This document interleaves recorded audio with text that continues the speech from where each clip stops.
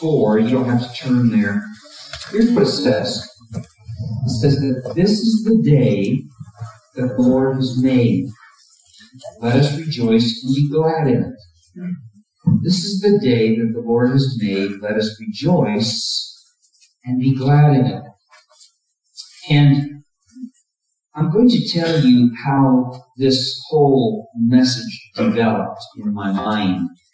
I kept thinking about the verse in Matthew and in Luke where Jesus was in the Garden of Gethsemane, and he went back to his friends, his disciples, and found them asleep. And he said, "Couldn't you stay awake with me for a while?" And that just really touched my heart, because at that point in time, Jesus really needed a friend. He needed his disciples, and his disciples weren't there for him. And I got to thinking about the day, and, Jesus many times in the Gospels would say, my day has not come yet. Okay? Do you remember the first miracle that he did at Cana, where it says that this is the day that the Lord has made, let us rejoice and be glad in it. But let me ask you this.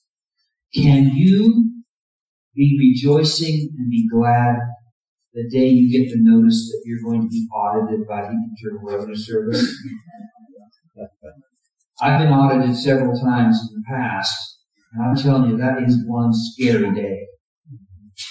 How about the day that, you go to the doctor and you get the news that the tests that they took are very negative in a bad way?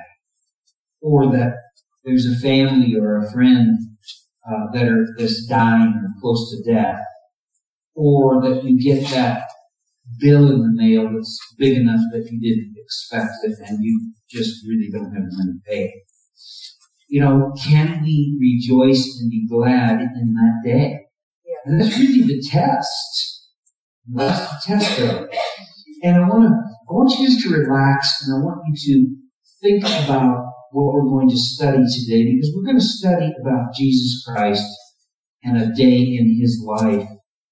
This week alone, I have interacted with a man who's dying in his own house. His wife is watching him die. That's hard.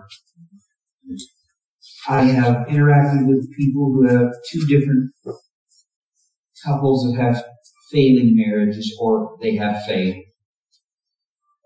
People that are sick, people that have certain addictions, people that have financial woes, people that are lonely. There's a lot of really lonely people in this world. And as I think about Jesus Christ in the Garden of Gethsemane, there was really no one, nowhere, that was lonelier than he was at that point in time. Now, if you've got a phone, if you could turn it off for me, because I don't want to embarrass you when I point my finger at you. Okay?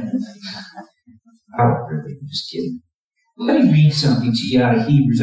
I really want you to understand that Jesus understands. Okay? Jesus Christ understands us. Listen to what Hebrews chapter 4, starting in verse 14, says. Listen to this. It says, "Therefore, since we have a great high priest who has gone through the heavens, Jesus, the Son of God, let us hold firmly to the faith we profess." So we're supposed to hold firmly to our faith. He says in verse 15, "For we do not have a high priest who is unable to sympathize with our weaknesses, but we have one," that would be Jesus, "who has been tempted." Now that word in the Greek could be translated tested also. Okay? Jesus Christ has been tempted and tested in every way just as we are, yet was without sin. Now, believing that and knowing that he was tempted and tested in every way, yet without sin, that gives us something to stand on. That gives us something to anchor on. Because the next verse says this, listen to this. Let us then approach the throne of grace with confidence, so that we may receive mercy and find help, or find grace to help us in our time of need. Mercy is you not getting what we deserve. Okay? What we deserve. Well, we deserve separation and punishment from God. That's what we really deserve. But mercy takes that away, right? What's grace? Well, grace gives us what we don't deserve. And what we don't deserve is we don't deserve God's blessings. We don't deserve His fellowship. We don't deserve the hope of heaven. We don't deserve the promise in this life. That's grace. We get what we don't deserve. And we don't get what we deserve with mercy. That's a pretty good plan, isn't it? He says here, let us then approach the throne of grace with confidence so that we may receive mercy and find grace to help us in our time of need. It's interesting when you scroll down into Hebrews chapter 5, listen to what it says in verse 7. It says, during the days of Jesus' life on earth, He offered up prayers and petitions with loud cries and tears. You know, sometimes I think we forget just exactly how much of a prayer person Jesus Christ was. He was always going up somewhere alone and praying to His Father. And it says here, it gives us a glimpse inside of His prayers. It says He offered them up with loud cries and tears. Wow. You know, I wish I could be, a bug on a rock and where Jesus was praying, because, man, talk about learning how to pray. And that I'm sure He knew how to pray. It says here, He offered up prayers and petitions with loud cries and tears to the one who could save Him from death, to His Father. His Father had the power to save Him from death. And He was heard because of His reverent submission. Now, He was heard. What was His prayers? Well, we're going to get into that in just a minute. It says, although He was a son, He learned obedience from what He suffered. Jesus Christ learned obedience from what He suffered. How do we learn obedience? From what we suffer, right? Yeah. Paul learned to be content, he said. And I'm sure that came through many trials. Jesus learned obedience through the things He suffered. It says, and once made perfect or complete or mature, He became the source of eternal salvation for all who obey Him. Jesus Christ is the source of eternal salvation for all who obey Him. Listen to what John chapter 17, verse 4 says. You're welcome to turn there with me if you want to, because we'll be kind of hanging around John a little bit. John 17:4. And I want you to think about what we just read about the prayers that were offered up. The Last Supper has been had. Jesus and His disciples have celebrated the Last Supper. It is indeed the night before He would be crucified. And it's the day before, it's actually, I guess you would consider it the day before He would be arrested. This is what He says in John 17:4. He says, He's praying to His Father. He says, I have brought you glory on earth by completing the work you gave me to do. And now, Father, glorify me in your presence with the glory I had with you before the world began. Now, people that don't believe that Jesus Christ is God come in the flesh, are going to have a hard time explaining this verse. Because Jesus prays, Father, glorify me in your presence with the glory I had with you before the world began, before creation. But what really struck me about this verse is this: I have brought you glory on earth by completing the work you gave me to do. Was his work complete? Had he already gone to the cross? No. Had he already been to the Garden of Gethsemane? No. Had he already been scourged and whipped and beaten, his hair pulled from his beard, slapped in the face? No. Had he already spent 6 hours on the cross screaming, my God, why have you left me? Why have you forsaken me? No. But yet he prays here as if it had been a completed action. Jesus Christ had made up his mind beforehand that he was going to go to the cross. He says, I have brought you glory on earth by completing the work you gave me to do. You know, that really should be our attitude. You know, who knows how many more days, weeks, or years any of us have on the face of this earth. And what a blessing to be able to say, Lord, I completed the work on earth that you gave me to do. You know, that goes hand in hand with Jesus Christ saying, well done, thou good and faithful servants. Enter into the joy of the Lord. Well, that's John 17, and he would go on to pray for his disciples. He would go on to pray for his the disciples' converts. And look at John 18. John 18:1. It says here, when he had finished praying, Jesus left with his disciples and crossed the Kidron Valley. On the other side, there was an olive grove, and his disciples went into it. Now, if you know anything about the geography there, the temple, the Jewish temple, kind of sat on a hill.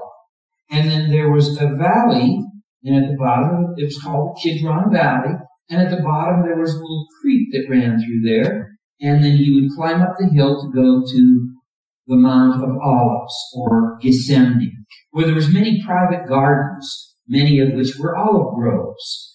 And Jesus Christ went up to that olive grove. A little interesting side note is when they had the temple sacrifices, especially when there was a big holiday like Passover, that's when this was happening, there would be so many animal sacrifices offered in the temple that they had literally below the altar, they had an aqueduct system where the blood would run out outside of the city, outside of the temple, and it would run down the Kidron Valley, and that creek that you would cross at the bottom of the valley during a celebration like that would be blood red. There'd be so much blood in it.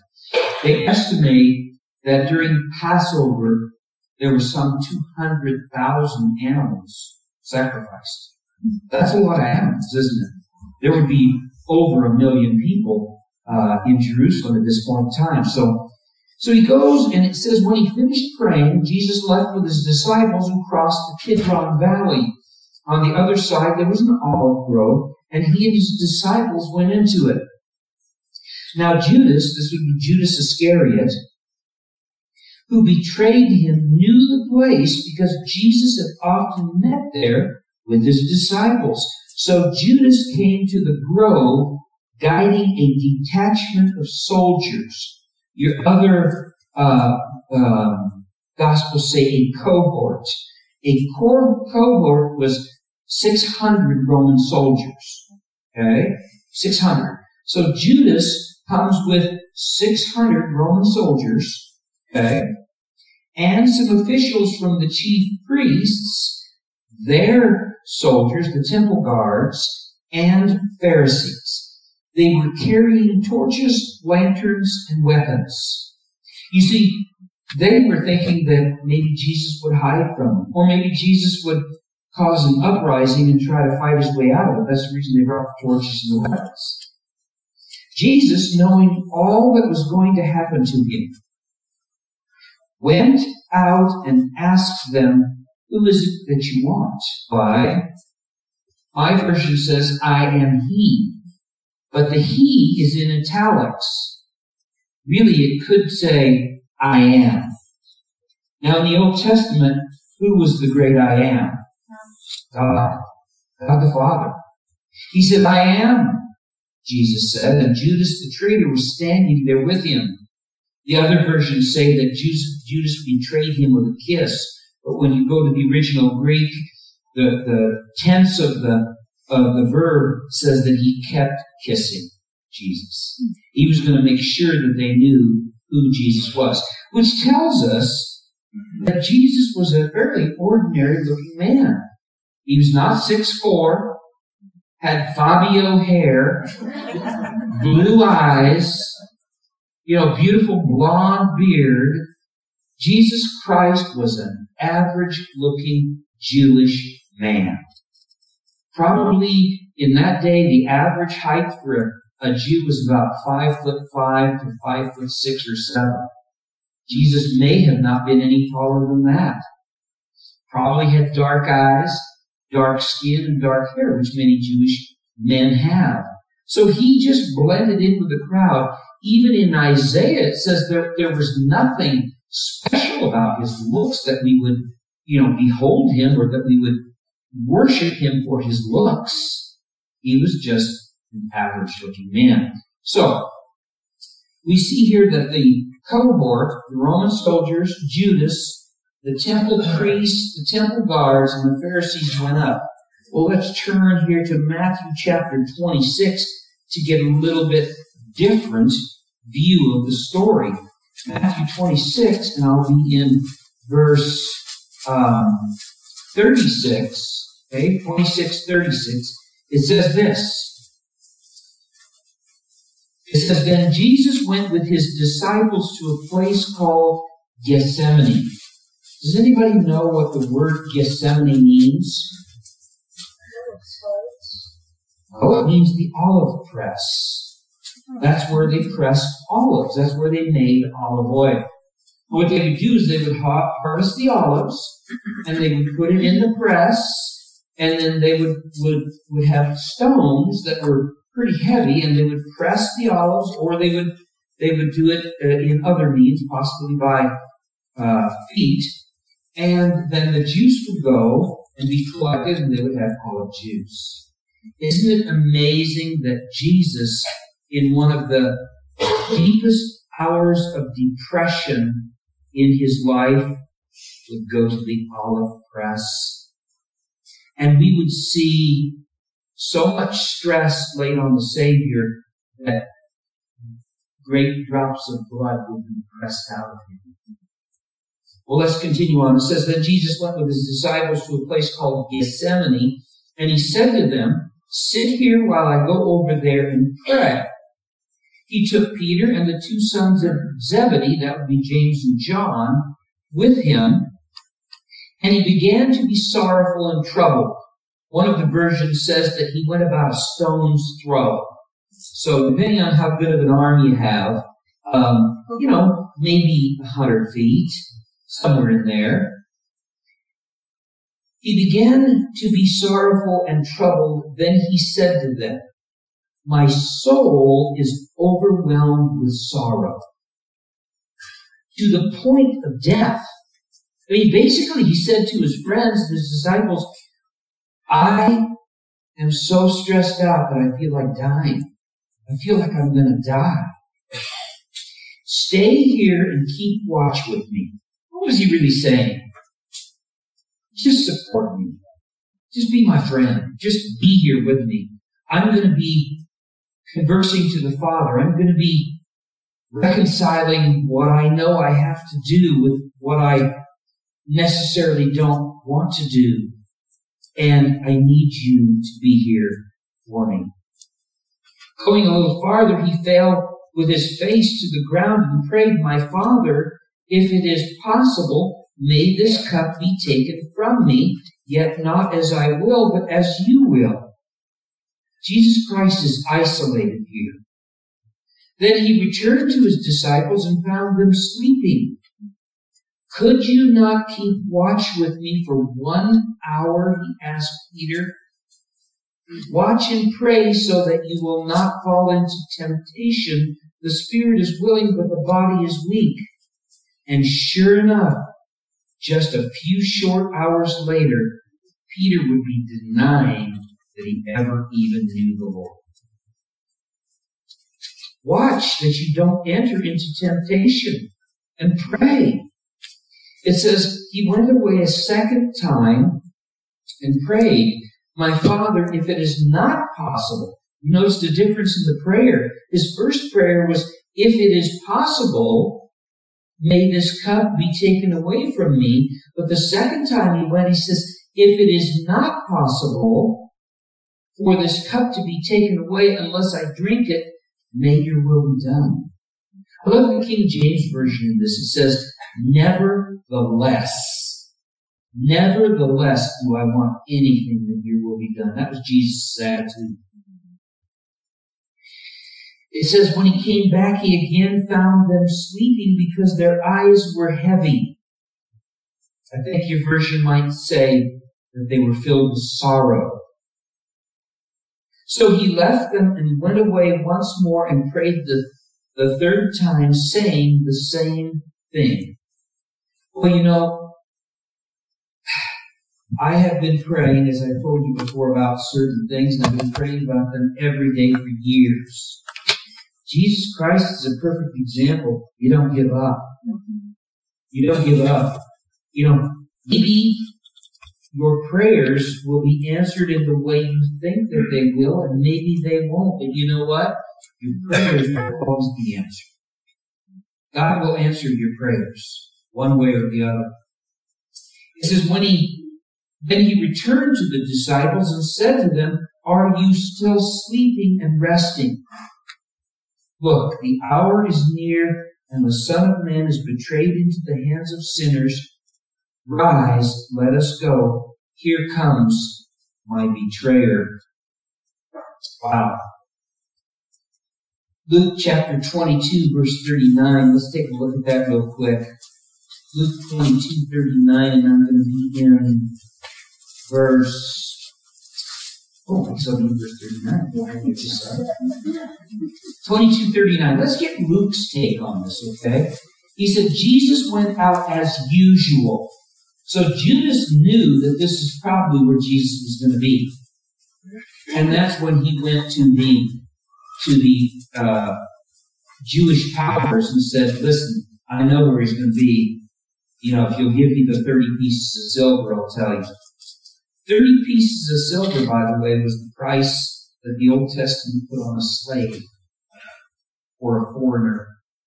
It says here, Jesus went out as usual to the Mount of Olives, and his disciples followed him. On reaching the place, he said to them, pray that you will not fall into temptation. For if you are willing, take this cup from me, yet not my will, but yours be done. An angel from heaven appeared to him and strengthened him. And being in anguish, he prayed more earnestly, and his sweat was like great drops of blood falling to the ground. When he rose from prayer and went back to the disciples, he found them asleep, exhausted from sorrow. Why are you sleeping? He asked them. Get up and pray so that you will not fall into temptation. You know, here's the deal. Here's what we can get out of this, okay? When your friends fail you, when your family fails you, when people fail you, God will never fail you. He sent an angel to Jesus Christ because he knew that Jesus' disciples and friends were failing him.